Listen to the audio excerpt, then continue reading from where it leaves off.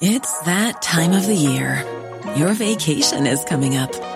You can already hear the beach waves, feel the warm breeze, relax, and think about work. You really, really want it all to work out while you're away. Monday.com gives you and the team that peace of mind. When all work is on one platform and everyone's in sync, things just flow. Wherever you are, tap the banner to go to Monday.com. There's never been a faster or easier way to start your weight loss journey than with PlushCare. PlushCare accepts most insurance plans and gives you online access to board-certified physicians who can prescribe FDA-approved weight loss medications like Wegovy and Zepbound for those who qualify. Take charge of your health and speak with a board-certified physician about a weight loss plan that's right for you. Get started today at plushcare.com/weight loss. That's plushcare.com/weight loss. plushcare.com/weight loss. The Late Lunch with Blackstone Motors. The 2020 Renault Runway event is now on at Blackstone Motors, Drogheda, Dundalk and Cavan. Save thousands across the range for the new year.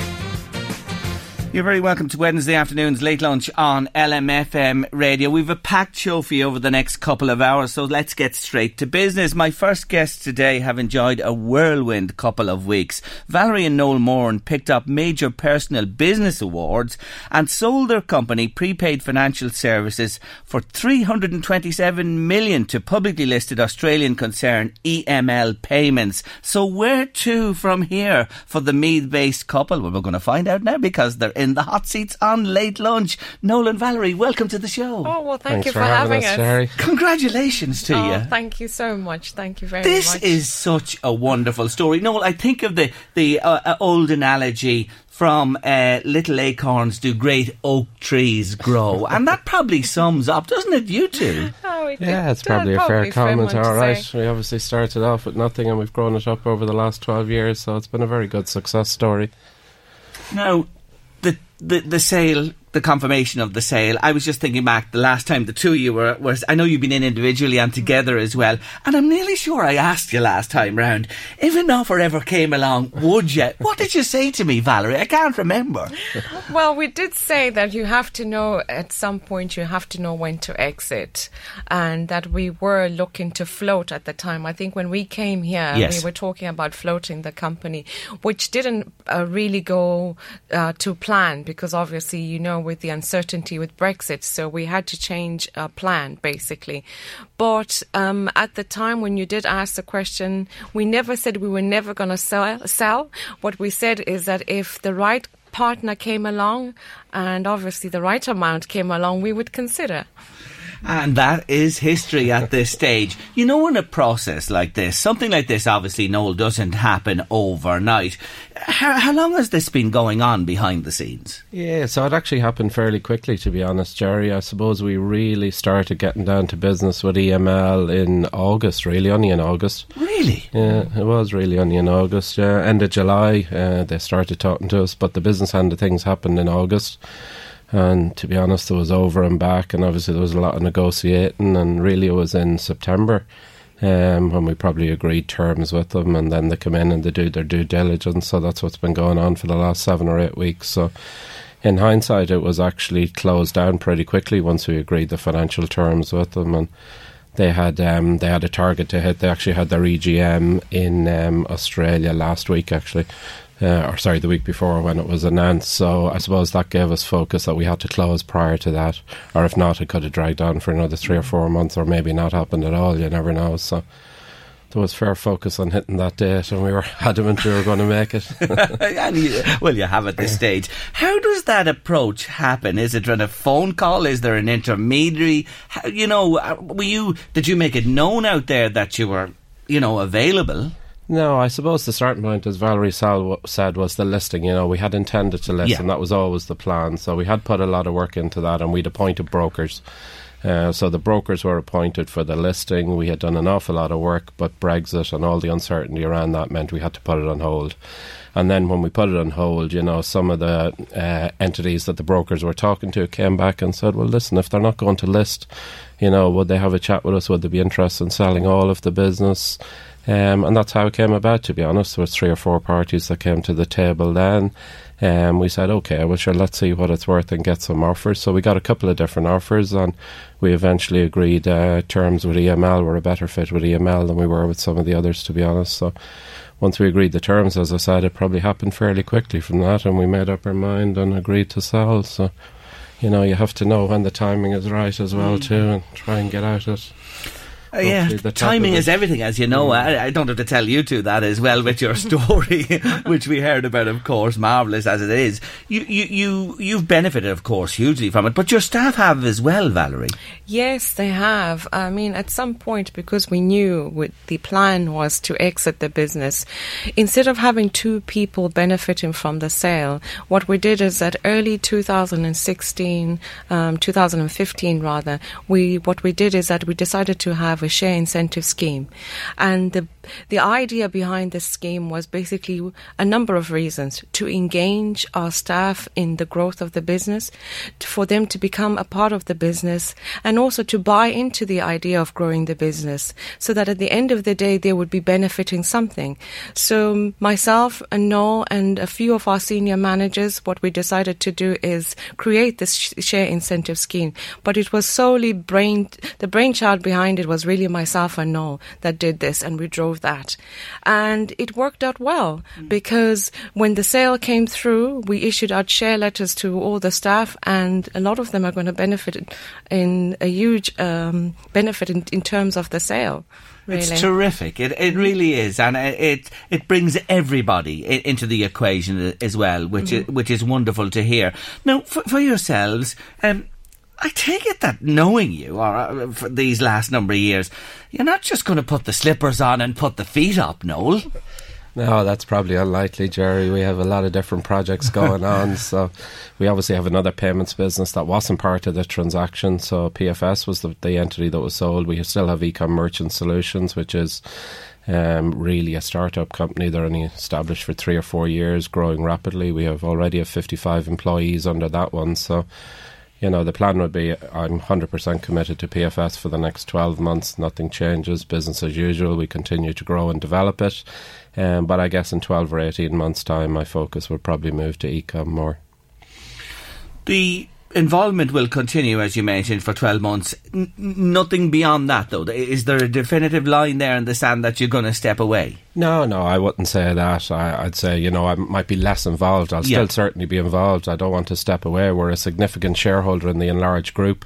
So we're still a 5% shareholder now in the overall listed entity on the Australian Stock Exchange still. So it's important that the business continues to thrive and continues to grow. And, we have a target to double what we have today over the next 3 years. So I'd certainly still be involved, hopefully for a long time down the line, but maybe just not as involved as I am for the next 12 months. Yes. You ran into a difficulty in Navan with plans to expand there, your infrastructure and staffing as well, but that has shifted now. Focus has shifted to Trim. Yes. Will that happen? The focus has shifted to Trim, and we bought a new building in Trim, and that new building, it's still going to happen. We're still moving our PFS staff to Trim. What we are doing is, though, we're separating the 2 companies. Ecom will remain at the IDA office park, and then we'll move PFS to the new building. The reason behind that was because we then realised the new building in Trim couldn't basically didn't have enough capacity for growth wise. So even if we moved all 2 teams or all 2 companies, it meant that we would have been running out of space very quickly. So this will continue apace, and Absolutely. There's going to be no hold back on that with what has happened here. Absolutely. In fact, I was at Trim this morning trying to see if ESB can connect me up. So I'm still running with that project. Valerie, I smile because no matter what comes your way in terms of money on that, there's still the day-to-day. And, trying to get power connected, don't even go there. That's nightmare.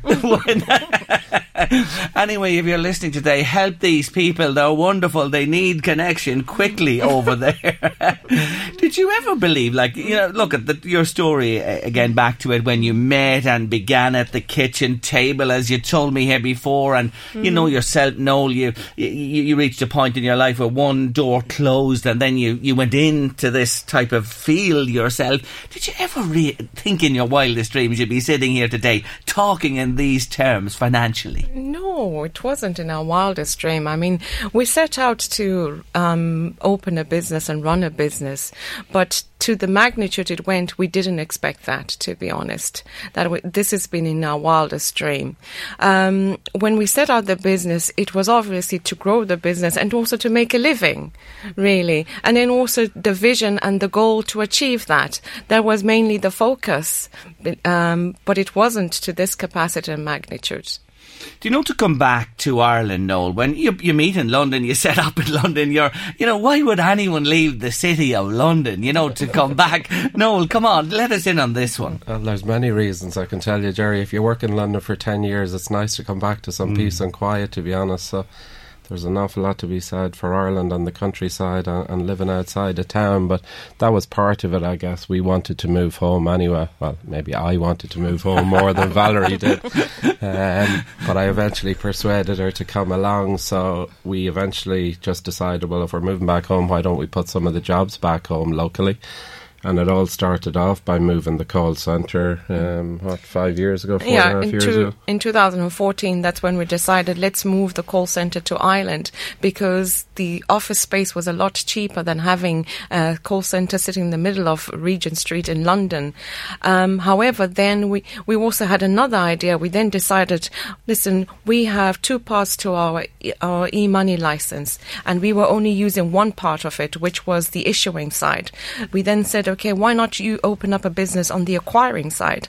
And that's when we decided to have a new business in Navan, Ecom Merchant Solutions. It's perhaps time to tell our listeners, because people will know you from joining me here previously, but just to remind them again what it is. What is the essence of the business that you've just sold? So I suppose two separate parts to it. The business that was sold, Prepaid Financial Services, really is an alternative to banks. We provide alternative banking solutions. So we provide a lot of corporate cards, current accounts. We work on a B2B basis. So we provide and enable, I guess, other brands to launch financial services products. In a nutshell, that's your essence and what you're about. And this Australian company, you mentioned there that you felt it was a fit. Was that important, that, you know what I mean, in doing this deal, that the fit was absolutely right? Yes, it was extremely important. The idea was not just to go with anyone. It was to go with a company that would complement and the synergies would work, really. EML are in Australia and the US, and we are in the rest of Europe, really. So our license really complements each other. We want to be a listed company. They are listed on the stock exchange. So therefore we got the best of both worlds, really. And so did they, really, because we have the license here in Europe and now they have a partner in Europe. You support young entrepreneurs, and it's a fantastic idea, your innovation programme, Noel. And I remember the ladies from the Sacred Heart School in Drogheda. What was it called? Makes Sense, wasn't it? Makes Sense, yeah. You know, they came in on your programme as well. Will that continue, your philanthropy of young entrepreneurs? Yeah, absolutely. I hope so. It probably gives us a platform now, and the opportunity to actually maybe put more effort and time into that in another 12 months time, once we're freed up a little bit more from PFS. So if anything, they're the type of things I'd like to see expanding and, putting more effort and time into it.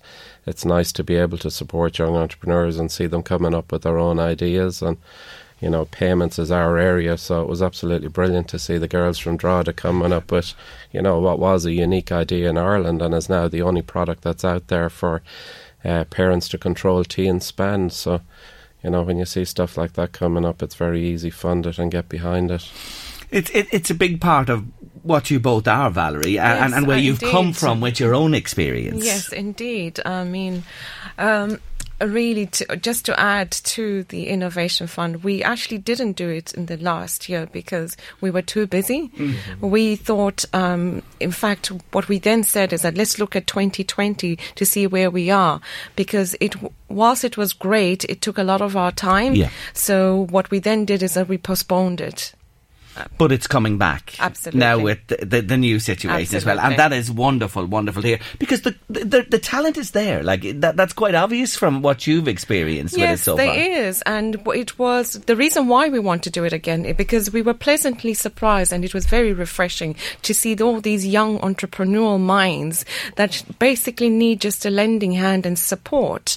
And then that in itself says, you say to yourself, oh my goodness, this is a bright idea. How about if I help somebody and I help these young people, because they're the future employers and they're the future generation, so they need someone to help them. The Brexit thing you've mentioned a couple of times earlier on, and how it impinged on your transaction that happened recently. What do you make it, Noel, where it is? And it looks like it is going to happen eventually after this election across the water. It's very hard to know, Jerry, even still where it's going to end up. You know, it probably will happen. But when is it going to happen? You know, it keeps getting kicked down the road 3 months, 6 months. You know, they can't seem to agree anything. If you couldn't agree it in 2.5 years, what's going to change in the next 6 months? You know, so I think that's the problem for business people. It's the uncertainty. You know, people, I think they're sick of listening to it now. To be honest, they don't care which way it goes. I think people will be just happy to see an end to it one way or the other. Yes, to get it done and dusted. At least there's some certainty around where people stand, you know. But I think what people do miss is that, right, when this phase is done, then you're into the real negotiations. Absolutely. I mean, I think where people would like to see themselves is, you know, when you're in business, you want to know how you can direct your business going forward. And this is affecting a lot of businesses out there, where it really is causing a lot of uncertainty with the direction of the business. So I would say a lot of business owners in Ireland, in UK and across Europe would like to see an end to it. The fact of bringing your business back as well to Ireland when you did, that speaks volumes for a confidence that you both have in Ireland and you know, setting up here and being confident. I know you mentioned the ESB earlier on, but like, you know, in communications connectivity, you know, that you can work from here as easily as you can in the heart of London or New York. Or yes. Absolutely. You know, there's pros and cons with every country, every city, every area you go to, I guess. But, you know, at the end of the day, we do have good infrastructure here in Ireland, certainly in Dublin, and okay, maybe not so good on the broadband side of things in certain rural areas, but where we were moving to was specific to Navan, and the needs we had then were catered for. We needed a small enough office for people. Okay, when we've got bigger, maybe we don't have the office capacity locally to cater for that, but you know, that's something else we'd like to address. So there's huge pros from working in Ireland. We have a low corporation tax regime that's obviously beneficial when you do start making money. So there's a lot of pros, but on the other side, things don't happen as quick as they happen in London. And you know, take your ESB example, as I said, that would have been sorted after 10 days, you know. And that's just one example. Hey, that look. Hopefully they'll call out to us now tomorrow or the next day. Appealing again here in this public domain to the ESB to get this sorted for these great people. But you know, you mentioned the corporate tax regime, and you know, they're sniping at us, Valerie, from left, right and centre, from Europe, from the States and everything. That has to be a real concern for Ireland if that were to change, the low corporate tax. Yes, I'm sure it would be a huge concern, because obviously as a business in itself, you know, you're meant to, if where you can try and gain some income, you know, it's really beneficial because you can use that income in other directions to guide the business or lead the business. So any immediate plans when you get over this next period of time? I know you mentioned thoughts that you have for 2020 with the young people and innovation, and you, of course, you'll be continuing in the business. Is there anything on your bucket list you just want to go and do now? Well, there's plenty of things, but we want to continue doing the projects we've started first of all. So Valerie is working on 2 other projects. Obviously, we want to expand the office now in Trim, so hopefully we'll be moved into that in about 2 or 3 weeks' time, and then there's plans to build an additional office space on top of that, which would cater for up to 750 more, so that's a decent sized project. And on top of that, we have stuff going on then in Bective House as well, so There's plenty to keep us occupied for the moment. So you're not going to just say to them, listen, we're off to Dublin Airport and we're away some far-flung place and we'll see you sometime. No. That's not in our nature. That wouldn't suit us. We will, of course, take a break, but I think, sitting down and resting on our laurels, that would just not suit us. Besides, we're still a very young couple as well, Your mind needs to be engaged and you need to be focusing on something else. I think I'd rather I'd rather use my energy that I have in trying to build something new, really, to be honest with you. Oh, you're fantastic, and it couldn't happen to two nicer people. I'm truly delighted for you. Congratulations to you both so again, much. and to your staff and all the people involved with you. And I know this is the turning of a chapter into a brand new one, and we look forward to hearing from you down the road again. But for the moment, Noel and Valerie Moran, thank you so much for joining me on the show. Thanks for having us, Jerry. Thank you you. very much for having us. Now, about a year ago, Anthony and Katie Sheehy established a new business called Irish Whiskey Auctions. They're based in Dundalk. They're about a year. So how has the fledgling company fared in its first 12 months? Well, they're back with me on Late Lunch today, and I'm delighted to say hello to them. Anthony and Katie, welcome back to the show. Good to see you both again. Thank you very much. Thanks a million, Jerry. Well, you're smiling, so that obviously is a little clue to the year. It's been great. It's been fantastic. It's been better than we ever expected it to be, and more productive than we ever expected it to be. But hard work, very hard work. But we've achieved a few goals and ticked a few boxes and done a few things that's been great, and had a few exceptional days out and various things like that as well. Yeah, well, while we're on the days out, tell them you picked up a prestigious award recently. We were contacted by the All Ireland Business Summit and a foundation, and they give us an award for customer service. We're a business all-star, so it's not bad in your first year. Not bad in the first year at all. So tell our listeners again, remind them, how does this business work? What happens? Okay, essentially, if you have a whiskey that you wish to sell, whether it be an expensive one or a non-expensive one, we can auction it off for you. You contact us, you can bring it to us in Dundalk, you can come meet us, have a chat, and we'll talk to you about the bottle and we'll say whether, it's in good condition, bad condition, if it's worth going into the auction, if you want to ask the customer what they want to achieve and if it is achievable, and talk to them first and explain to them that not every whiskey, even though they've had it in the press for 40 years, is going to be worth thousands of euros. Yes. Because when a whiskey's put into a bottle, it doesn't get any older. That's so true. Wish it were for ourselves, but unfortunately not for mankind. So the idea is you are the repository for the whiskies. You hold them, the auction takes place, and people bid on the bottles of whiskey. Now, you have an auction on at the moment. How many bottles have you at the minute? 748, so it's our biggest ever. It's just over... In the current auction? In the current auction. Ends on Sunday night. And you are holding those bottles at this moment in time? We don't want to publicise the fact that we have them, but yes, we the reason we have to have hands on is you have to verify it's legitimate. Unfortunately, in the modern world, there's so many counterfeits for various different things, so we have to check and make sure it's a legitimate bottle. Photograph it, because that's the one thing that we've sort of stuck or nailed our colours to the mast with, is that it's 100% legit, that every bottle that you see on the website is exactly the bottle you will get. So we don't use library photographs. We've one of the because of the growth in the business, we now have a full-time photographer in our staff and graphic designer, and he photographs every single bottle. So it's as the bottle you see blemishes and all. Some bottles will have marks. A lot of the new stuff or the really collectible stuff will have specific numbers. So the collectors want to see that, and that's why we have to have a picture of the number. Yes. So that's why you can't use stock photos. Okay.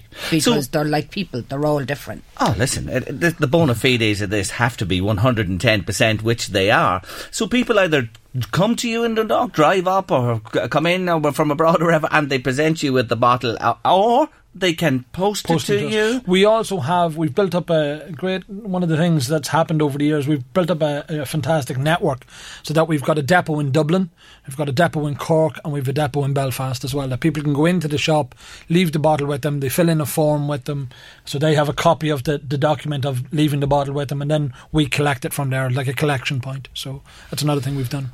So you put the bottle up for auction and people bid on it. So you have buyers and sellers, and obviously you have to make a living out of this. It's a commission-based business, I take it, yes? Yeah. We charge 10% on top of the hammer price when they sell it, or when for the buyer, and for the seller, we charge 5% commission. Okay, so there's a charge on each side, and that helps you to conduct your business and stay in business and grow and develop.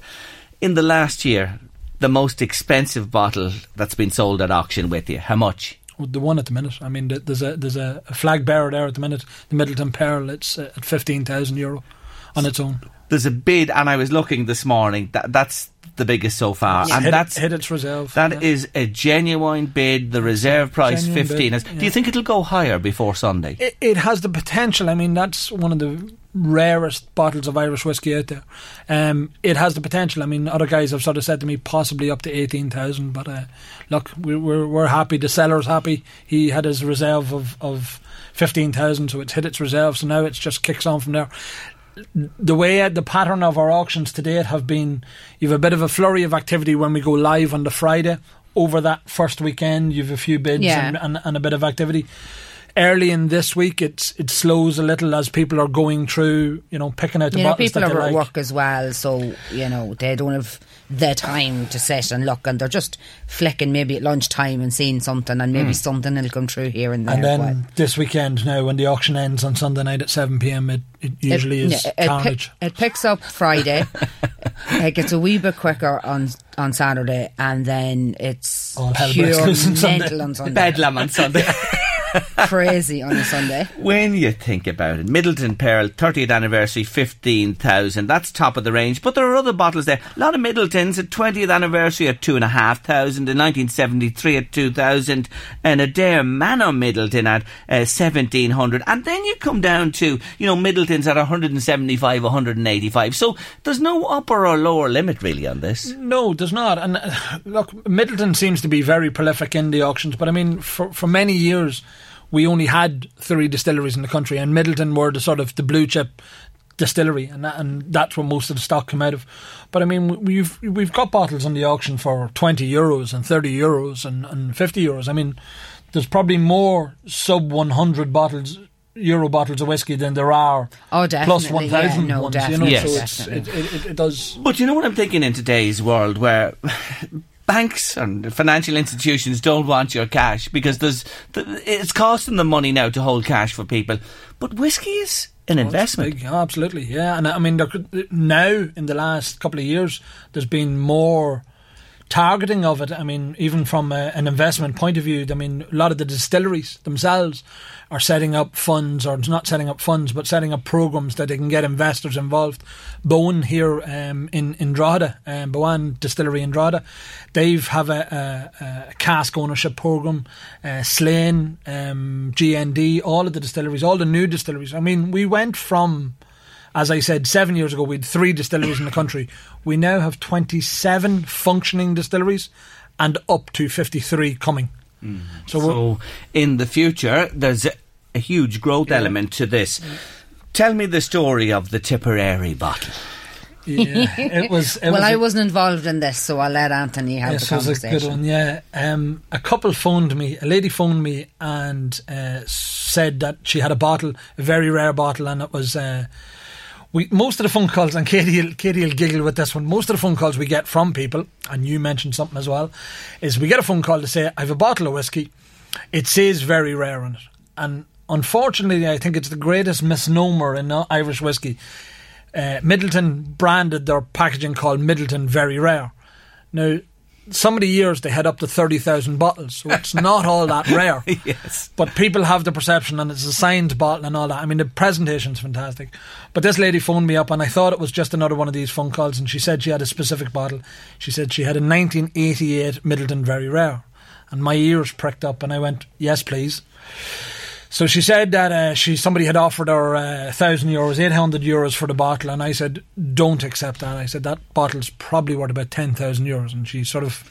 Oh, Anthony, such a conversation. Yeah, and she sort of went, you're joking me. And I went, no, I'm serious. And she went, no, you're joking me. And I said, no, I'm genuine. The following day, they were from Tipperary. The following day, they arrived up at our door. I think they wanted to... check out that we were legit, that we had offices and we weren't just some fella working out of the back of a van trying to make off with a bottle. So they trusted us, had a walk around, as Katie says, a lot. That's what a lot of it is people trusting us and looked at us and met us and talked to us. They left the bottle with us. It went to auction. It flew the first couple of days, as is the usual pattern, but at the end it ended up going for €12,000.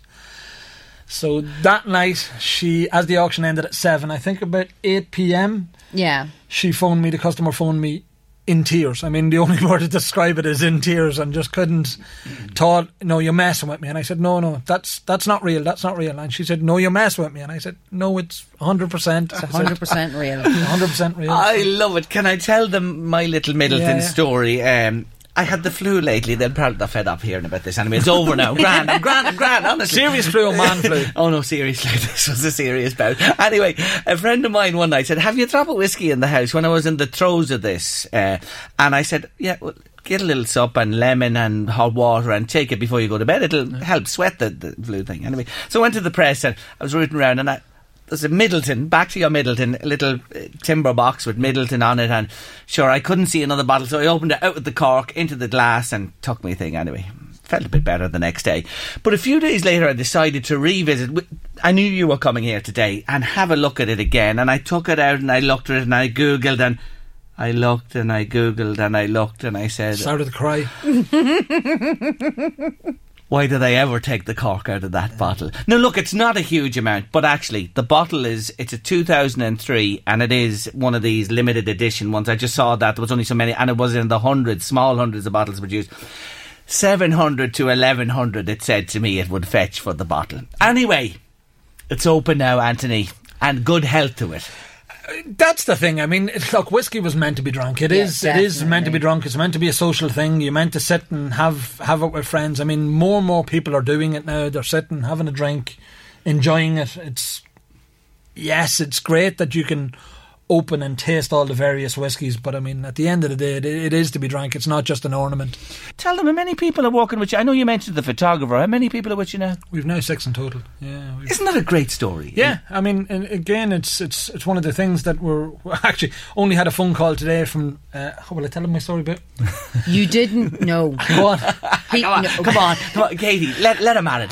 No, he's been doing my head in about this. Come on, that's you. We don't know. Go on. I got a strange phone call about a month ago, and I was asked would I be interested in going to the college, DKIT in Dundalk, to be a guest lecturer for the business and marketing. So me being the shy retiring person that I am, I said, yeah, sure, that's no problem at all. So I went up and I was a guest lecturer with the international marketing students up there in their final year.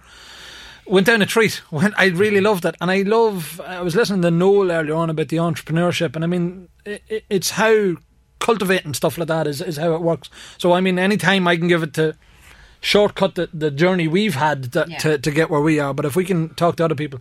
But I went up anyhow, and I done that in the lecture, and I spoke about our journey and told everybody, like, you know, I think I've found a name for my book as well. I'm going to call myself The Accidental Entrepreneur, and I'm going to write a book now and everything else. And Katie doesn't seem to be impressed, but they give me. You want to see our face as we sit here in the studio? I can only describe it. She's looking the other way. Go on, keep talking. They give me a certificate to say for participation, but I went home and I told them that I was given an honorary doctorate. You know, Dr. Whiskey. And she's not impressed with me at all. He hasn't shut up about it since the minute he got it. I love it. Honorary doctor. I love it. So we have a girl, she rang today, and there's a girl coming in for work experience. She's doing marketing and she wants to come in and do work experience with us on Friday again. So, like, if we can do stuff like that, and it's great to have the ideas from the younger people. Oh, definitely. Social media is the way forward. I mean, social media is all our marketing is nearly all on it, so they're better clued in than than us old folks. When you talk about that, you know, we were talking there about the future for Irish whiskey and with all the new distilleries as well. But your business is a worldwide business due to what we're talking about there. Of course, yeah. The internet and it's not just Irish whiskies that are available on the website. Like, we have whiskies from all over the world. We have bourbons from America. We have single malts from Taiwan. Beautiful ones. You know, like they Japanese whiskey. Exactly, Japanese whiskies. Like, it's not just Irish whiskey. Now, that was our core base, is Irish whiskey, but you know, there's so much exciting whiskey out there around the world. What about cognac? Margaret's been on to say she has a Martell Cognac VSOP, about 40 years old. Would there be any value in... There would. Some of the cognacs are now starting to become collectible as well. The thing, and again, you touched on it there, is people's perception of it's 40 years old. It's sort of not. Yes, it might have been bought 40 years ago, but the problem is there's no lineal connection between how old something is and the value it has. So we've had bottles that are older than the Irish state. Yeah. I mean, from the but they're probably only 10-year-old whiskey that's actually physically in the bottle. Aye. And then itself, its value would only be 500-600 euros, whereas the Pearl that we talked about, I mean, the Pearl was bottled in 2014. So it's only 5 years old, essentially, in the market now. The whiskies in it could be up to 30 years old. Yeah. But it's only 5 years old. I mean, if you had bought that Midleton Pearl in 2014, 6,000 euros. It's now worth 15,000 euros. Ooh, now you're talking about investment. Where would you get a return like that? Nowhere. No. The banks at the minute. I mean, we're getting phone calls, and it's great that we are becoming the sort of go-to people for whiskey, and people are ringing us up and asking our opinions on various things. A lot of the casks, a lot of the distilleries do cask programs, as I said. So people now they own a cask of whiskey. What do they do with it? What are their options? Can they sell it? Do they bottle it? If they bottle it, what can they do with the bottles and all of that? But also other people are coming at us going, look, I want to invest. I want to get on board this train and sort of see where it's going to go. And I mean, it's a very easy thing to invest in, because there's no forms, there's nothing else. You buy something, you take it home, you put it in your own house. It's there for you. You own it. If you want to get out of it, you can sell the whiskey very easily, so you can free up the money fairly easily. Whereas, you know, you go to a bank and you go to a savings scheme, and it can take months and months to get your money back out of it. Notice accounts, all this type of thing as well. Who typically are your customers, buyers, sellers? Are they the individual, like the lady in Tipperary, people like that, or are you collectors? Are they a big part of what you do? It's a mix of everything, you know. We do have guys that come down to us who only, you know, the same as yourself, had been given gifts and had heard about us somewhere, and they wouldn't maybe drink it or stuff like that and want to know sort of what to do with it. So again, it's put into the auction, and that could be just a one-off. And then we have guys who have large collections and are maybe trying to clear a bit of room for, say, something else that they're going to start collecting. Because if you think of Midletons, like, there's been a bottle of Midleton Very Rare since 1984, and they have one out every year. So somebody has all them bottles somewhere at home, and they need the room because the collection's getting bigger. Yes. And then you have guys over in China and all that sort of, who are trying to get their hands on Irish whiskey. Okay. And they can't get it there, and they're sort of coming to our websites as buyers. And then America as well, you know. It's huge buyers in America now at the minute. I mean, one guy in one of the auctions, he cumulatively spent 30,000. So it's a bit of everybody. Like, it's not, I just want to stress, it's not just for big, mad, expensive bottles of whiskey. We actually had a lovely couple a couple of months back who had called up to us, and they had been given a bottle of whiskey every Christmas because her husband, I'm not going to name names, is a builder. He was in the building trade, and he was getting a bottle, as you do. Like, you know, the bin man got one and everybody got one years ago, but as it turned out, neither of them drank. 92 bottles. So they came down to us and had 92 bottles. And they're, they're standard bottles of Paddy and Jameson, and some of them are worth a bit more, but they are just your average 30, 40 euro bottles of brandy and whiskey, and it's for everybody. It's not just for expensive collectors. And when they turn into selling it now, I mean, 30, 40 euros per bottle, and they did 90 bottles, it adds up. It gives them, it pays for a holiday for them. It certainly does. Are you into champagne? No. We don't have enough knowledge of it. And sorry, Terry was on there, but a half bottle of Charles Heidsieck champagne, appointed by His Majesty King George, dated 1921. Do check that out. Do you know what I mean? When you mentioned the date there and what it is, it's worth going to somebody who knows about it. We don't have enough knowledge, and the thing about wines and champagnes, and if they're not stored correctly, they can spoil very easily, and we just wouldn't have a...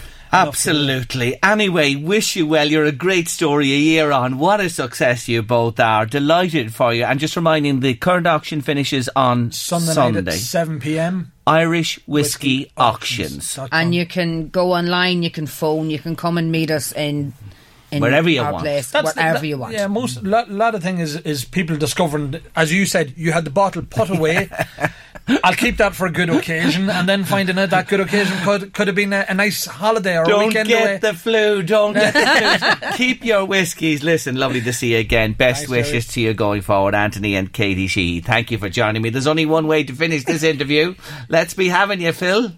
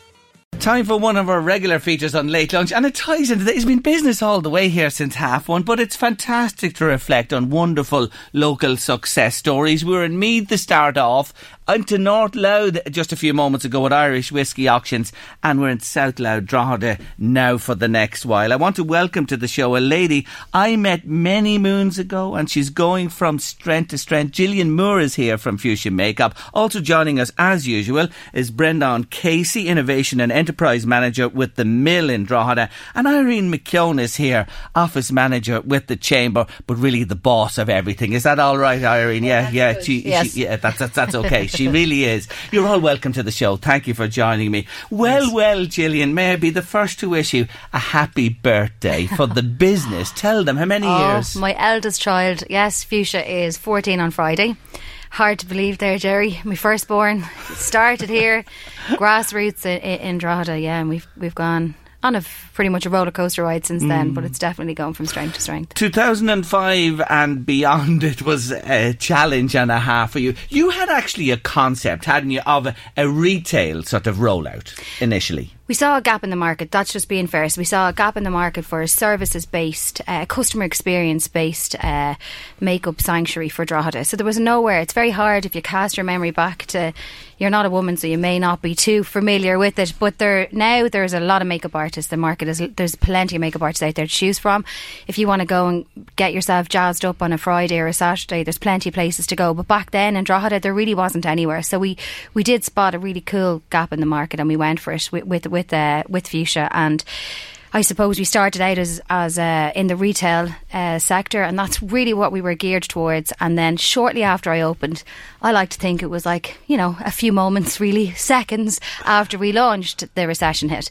So we had to find a way through the recession, and we just had to change our business plan, our business model.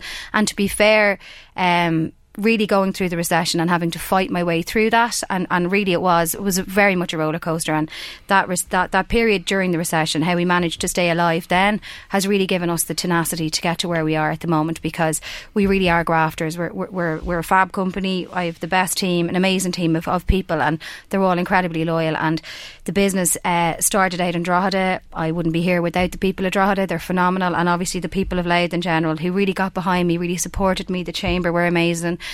We just had a lovely loyal support from everyone around us, and then we decided then we'd venture out into the world of pharmacy and salons. So instead of becoming an owner-operator of all my stores, I now have 400 stockists across Ireland, and at the beginning of next year we're going further afield. So it's a really exciting time for us. So you had to rock and roll or swing with the times and change pretty quickly, because as you said, you had a concept of rolling out retail, and then you had to become business to business as such. Yeah, because and to be fair, that's the best thing that ever happened to us, but back then it didn't appear to be the best thing, because we were funded and we were backed by banks and everything else. So we were funded to take this brand to 20 locations around Ireland, and it's probably the recession was the best thing that ever happened to us, because it enabled us to become more nimble as well. It enabled us to be a little bit more of an indie brand, so we could never compete with the large multinationals that are out there, and still can't. So we're still an indie brand. We're still a small Irish company forging our way through the fabulous support of the likes of McCabe's Pharmacy Group, Macaulay's Pharmacy Group. Like, there's plenty of pharmacy chains that support us, and independents,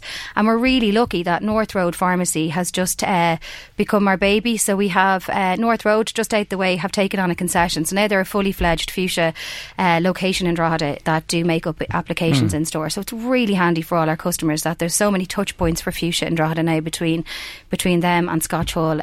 We have both sides of the town covered, which is great. You mention again the people you surround yourself with. You've mentioned your team there and how important they've been to you.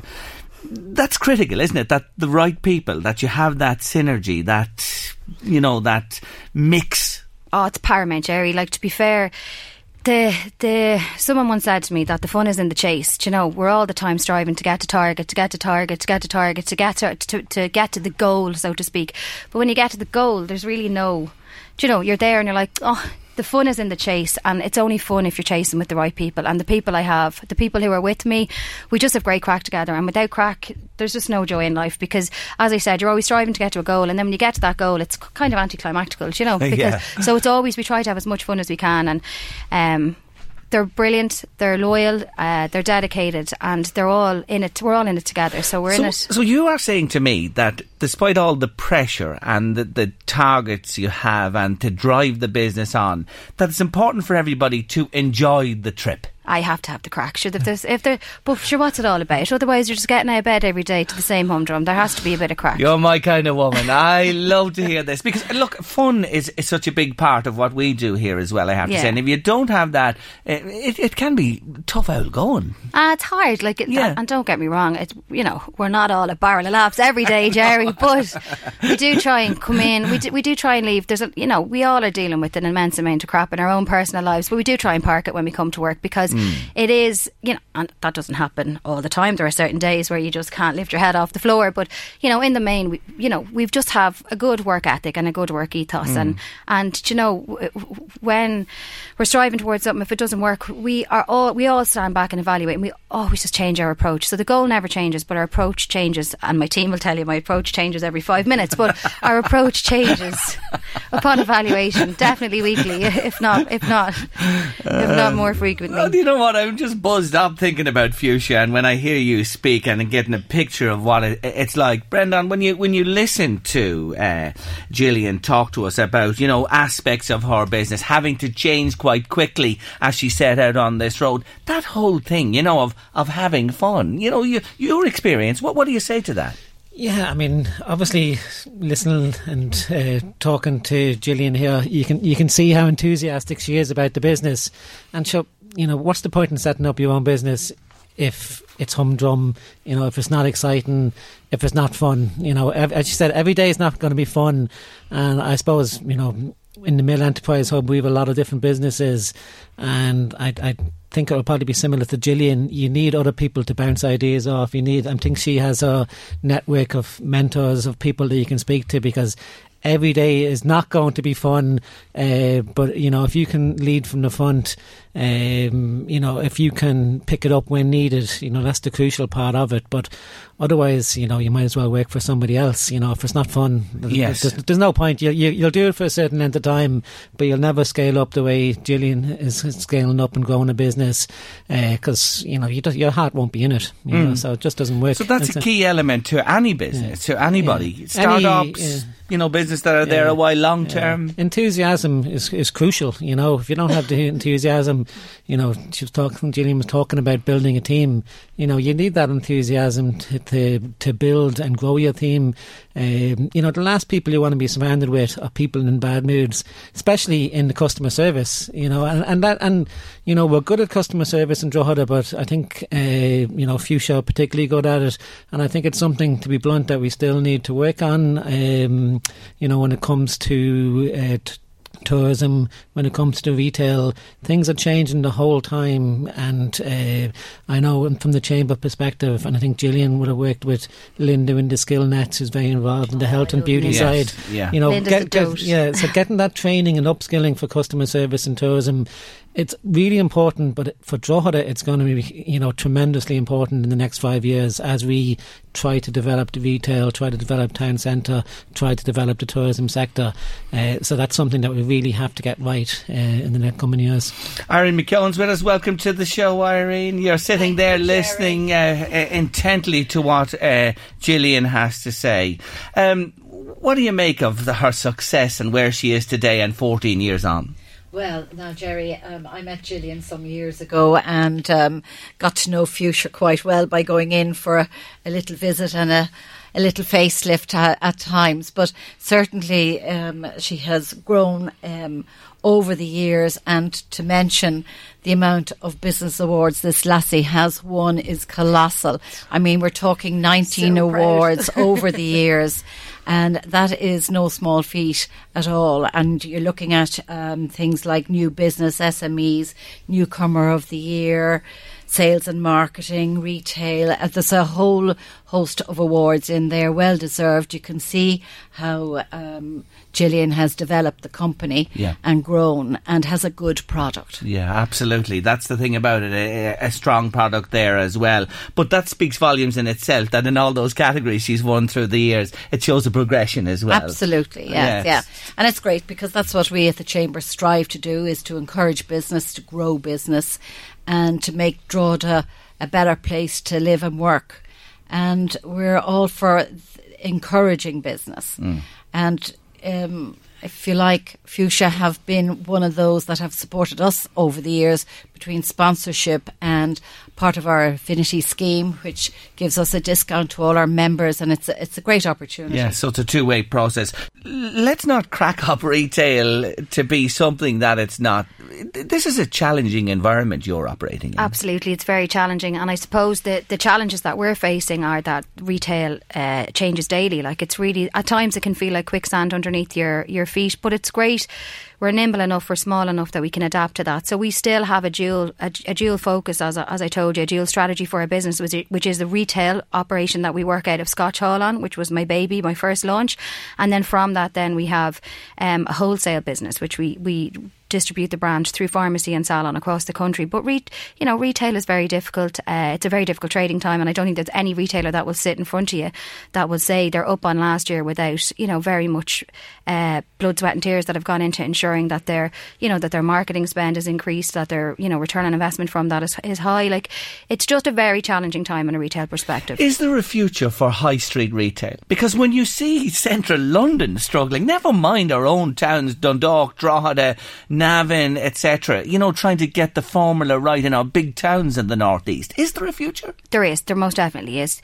Customer experience, it's all very much driven by customer experience. They still want to, from a makeup perspective, they still want to touch and feel. And whilst there's a lot of business done online, both retail and my trade business, in terms of my pharmacy groups would all have their own online business, everybody has online business to support their. Initially, that's how it started. Your online business supported your bricks and mortar, but now it's the other way around. You know, your bricks and mortar is supporting your online channels, and but there very much is. Like, I can never see where we're going to live in a virtual world where everything is online. In my mind, that doesn't exist. Women still love getting out. They still love touching things. They still love feeling things, and they still love treating themselves. And for us, we still provide that treat. So it's about just upping our customer experience, which is why we're trying to offer. Sorry, I'm not wedging my way in here, but we're trying to expand our suite of services. So we're trying to introduce into Scotch Hall things that you can't buy online. So we're opening up a brow hub, a really cool brow hub. We've some phenomenal things coming down the tracks from 2020 on in terms of services that we're going to be adding in addition, teaching services and stuff like that into Drogheda. So there's an awful lot happening for us, but again, it's about changing our model, and we've constantly had to adapt and constantly had to change in order to survive. I so hope you're right, because I don't want to live in a time where there is not retail and I can't go into a shop and I can't lift and fit on and touch. I'm just saying that maybe it's just my era that I'm reflecting there. Just before I come back to Brendan and Tyrene, work-life balance. You are a woman who's driven. I can see that. You're passionate about what you do. You've grown this baby for 14 years now. How important, though, is that? Your family, downtime, vis-a-vis the business? I know, it's really important. So I'm very lucky. I have 3 kids and a dote of a husband. So my eldest son is almost 11 and my baby's 3. So it's full on, flat out. Only the other day, Mammy, I have a headache in my belly. I do love them ones, the headache in the belly.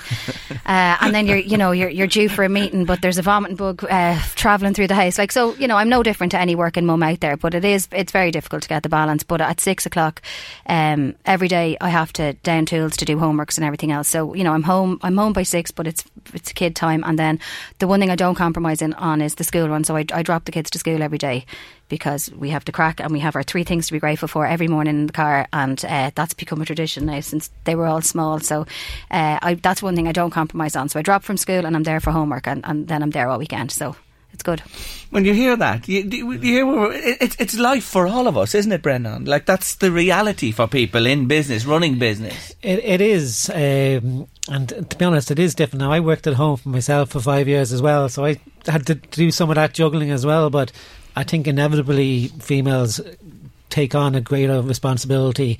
We have a female programme called Illuminate, and it would be quite common. It's quite different. Growing a business as a female can be different. And the reason we set up Illuminate was that a lot of females weren't actually scaling their businesses. So it wasn't like, Gillian is a great example of somebody who's doing that, always looking at new avenues.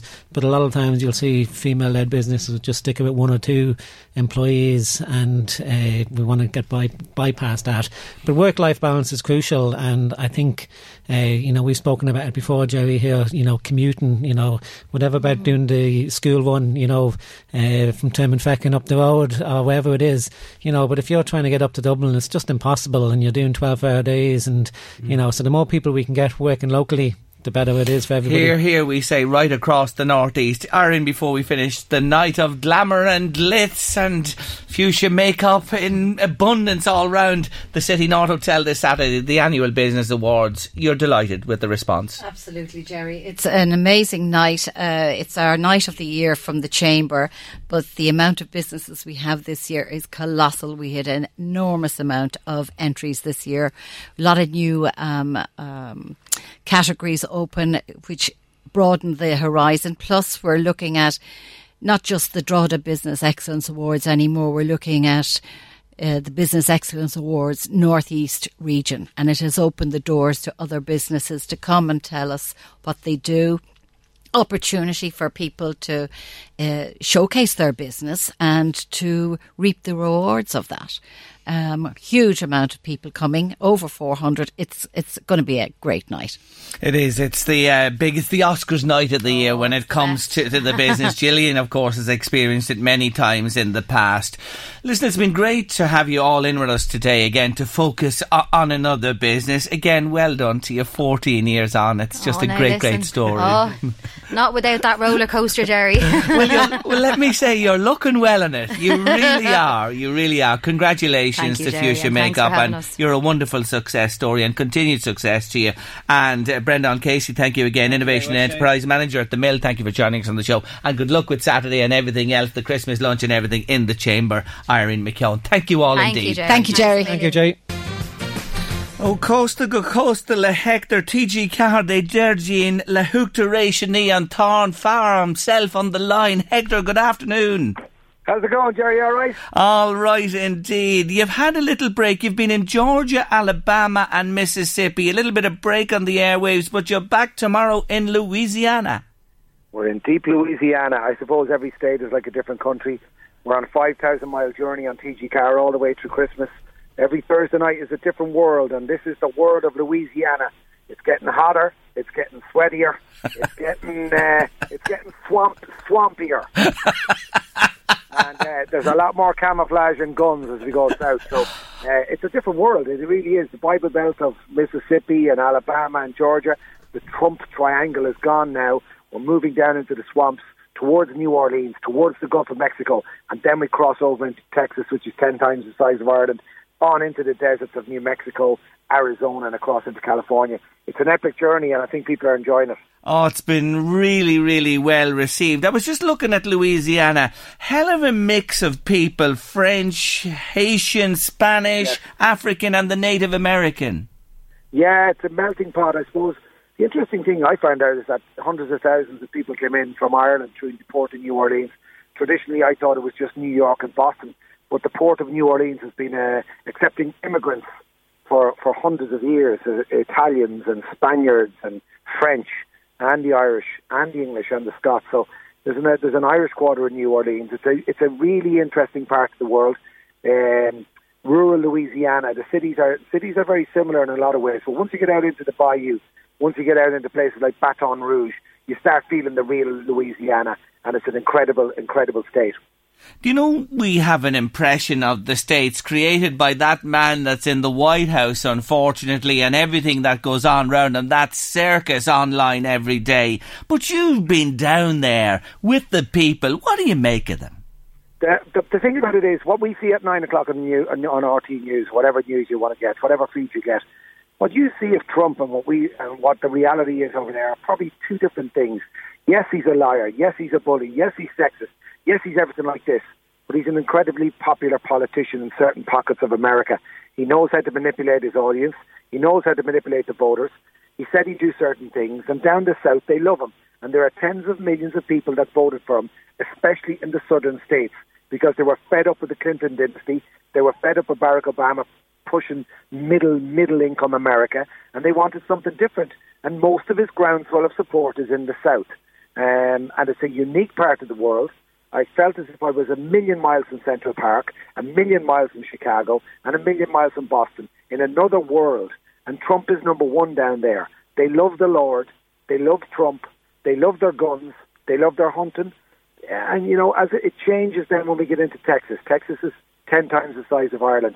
But Donald Trump is certainly doing what an awful lot of Americans like. And when they like him, it doesn't matter who's in the White House once the economy is doing well. There you go. So on the ground his popularity holds high, and of course the election coming next year. Amazing. Absolutely, I think he's a shoe-in. I think he's an absolute shoe-in. I don't know who else is going to go in there. There you go. If you want an old wager, you heard Hector today on Late Lunch, go for it. He's a shoe-in. The man himself says it. I don't know what price he'd be. You're not going to get 16 to 1 Donald Trump to go next. You know, it's just interesting. It's just interesting that that is the way things are, and whether we like it or not, 10 years ago, if I told you Donald Trump would be the President of America, you'd probably laugh at me. We'd all laugh, but we'd say the same thing about Boris. Yeah, that's true. And I strange times. Yeah, strange times. And I remember when he was mooted first. You're dead right. You could have got any money on him. You probably won't get it today because it'll be a very close run thing one way or the other. Yeah. And you say he is the favourite at the moment. Tell me this about Louisiana. I was just looking. You mentioned the guns and they love it and that. Their highest homicide rate in the US in Louisiana. Did you ever feel a little uneasy, or were you comfortable in your skin? No, it's when these statistics come up, I suppose I've heard a statistic recently, there's 400 million guns in circulation in America. They have an extreme problem with it, with the NRA and the way a lot of people have guns. the way a lot of people want to defend themselves through the Second Amendment, that they have the right to bear arms and defend them and their property. Some people are against it, some people are for it. The problem in America is that gun is falling into the wrong hands, and when a gun is in the wrong hands, it's a very dangerous thing. We saw it with your man holed up in a hotel in Las Vegas shooting at a crowd at a country and western concert last year. We saw it in El Paso in a Walmart that we were in 6 weeks later. That was a mass shooting. The shootings are a terrible sight, a terrible indictment, a terrible thing that's happening all the time in America. America is an extremely brilliant, beautiful, incredible place, but it's got an extremely volatile, it's got a lot of problems. Not only race problems, not only poverty, there's just a lot of inequality, there's a lot of anger, and there's a lot of extreme stuff happening, and extreme terrorism as well. And we've seen that in the streets in Europe, we've seen it in London, it's just a mad place at the moment. There seems to be all these mad stuff happening. Did we feel threatened or did we feel insecure? No, but guns are normality down the south, whether you like it or not. The hurricane, we remember, Katrina, it's back in 2005. We've moved a bit away from that, but that left an incredible mark. 10,000 people perished in Hurricane Katrina. It's the Mississippi Delta, one of the biggest rivers in the world. A third of America is drained by this incredible river. When you stand on the banks of the Mississippi, you can't see across. It goes for miles and miles and miles. It's a huge river, and all the way down into the Gulf of Mexico, right at New Orleans. New Orleans is on a peninsula with the Lake of Pontchartrain on one side of it, a lake almost the size of Leinster. So there's water all around New Orleans. The levees broke, it flooded, and an awful lot of poor, working-class people in New Orleans perished. I think that it was closer to 10,000 people lost their lives in Hurricane Katrina. And I sat with the general on the show on Thursday night, the man who got the phone call from the White House to say, deploy the army. He picked up a phone and deployed 55,000 soldiers, aircraft, everything into this war zone, which was a rescue zone. And he wanted to save New Orleans. He wanted to save the people. And he shifted 350,000 people in 6 days out of danger of New Orleans. It's only when we can understand the power of Mother Nature. And down south, twisters, tornadoes, storms, hailstones the size of tennis balls. It's an extremely volatile area in summer with high temperatures, where you could be watching a film and there's a temperature warning that it will touch 50 degrees centigrade. Then you'll also get weather warnings when you're on your radio in the Jeep. The weatherman, who is very, very important, and the local radio station, local TV station, is very important giving local news, because weather in the States, and especially in the South, is life and death. And next week in Texas, I meet a young kid who drives, I think it's a Ford type Mondeo car. He's made a specially designed chicken grill rack roof so he can drive into these hurricanes, drive into these twisters. He's a storm chaser. He's got all his laptops in front, all his cameras. He drives into the world's biggest storms, and then he sells his footage right there and then back to his agent. He's a storm agent, and then the storm agent sells his footage to all the TV channels. Isn't that incredible? What an incredible bloke that is. And that's just a taster for what's coming. Before we finish, tell me this. You've been all over from east to west in the southern states. What about the food? What did you enjoy most? I thought you were going to say, what about the fla? Don't worry, the fla's history, Hector. I thought you were going to say, what about the fla?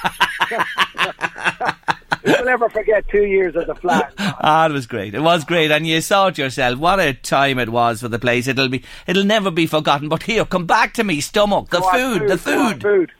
I'll tell you one thing, right? And this is America. Food, they like it southern fried down there. I was dying for some eggs some mornings. If I see another chicken wing, and if I see another burger with blue cheese dressing, and if I see another Starbucks, and if I see another Wendy's burgers, and if I see another Taco Bell, I'll go off me rocker. America is one big drive-through. They like it big, they like it quick, and by God, you can get it big and quick in the States. Would you? What's the name of the place on the hill in Navan, the Chipper? I'm trying to think of it here. Efios. The Valley. Oh, Hector. No, when you go into the Valley, you get a lovely fresh cod and chips, and I like my chips swimming in vinegar. You were dreaming What about the Genoa? What about the Genoa goal in Drogheda? Lovely as well. Oh, Hector. You had a few there when you were over for the flower, I'm sure. Yeah. Beautiful. I was down at the right on the corner. What do you call it? The tourist building right. Yes, the Tulsel. Yeah, the Tostel. So that was where I was for 2 years, for 4 nights, 3 hours a night. And you know, every Saturday night was tradition. We'd order a load of fish and chips for all the crew, and the chips would come in at about 10:30 live on TG Car into the Tostel. About 40 bags of chips and a load of vinegar, and the smell stank the whole place. But by God, they were finished. There wasn't one left. Do you know what I'm for when I get out of this chair in about 30 seconds? I'm hitting the Genoa. You put the goo on me. Hector, thanks for joining us. Good luck with the series. Just reminding everybody, tomorrow night, Thursday, 9:30, TJ Car, and every Thursday from now till Christmas. You're a great one. Thank you for joining us. Always a pleasure to talk to you in LMFM. Gurmila Moggy, Mass More. Slán go fóill. Goramaya gut. That's Hector O'Huckagon there and his series. Brilliant. O Costa go Costa, TG Car de Gergine La Huctaresh Ani. That's a lot on Late Lunch for this Wednesday afternoon. Eddie's coming next with The Drive, and we'll see you tomorrow at 1:30. The Late Lunch with Blackstone Motors. The 2020 Renault Runway event is now on at Blackstone Motors, Drogheda, Dundalk and Cavan. Save thousands across the range for the new year. Hi, I'm Daniel, founder of Pretty Litter. Cats and cat owners deserve better than any old-fashioned litter. That's why I teamed up with scientists and veterinarians to create Pretty Litter. Its innovative crystal formula has superior odor control and weighs up to 80% less than clay litter. Pretty Litter even monitors health by changing colors to help detect early signs of potential illness. It's the world's smartest kitty litter. Go to prettylitter.com and use code ACAST for 20% off your first order and a free cat toy. Terms and conditions apply. See site for details. Planning for your next trip? Elevate your travel style with Quince. Quince has all the jet-setting essentials you'll want for your next getaway, like European linen, premium luggage options, buttery soft Italian leather bags, and so much more. And is all priced at 50 to 80% less than similar brands. Plus, Quince only works with factories that use safe and ethical manufacturing practices. Pack your bags with high-quality essentials you'll be wearing for vacations to come with Quince. Go to quince.com/pack for free shipping and 365-day returns.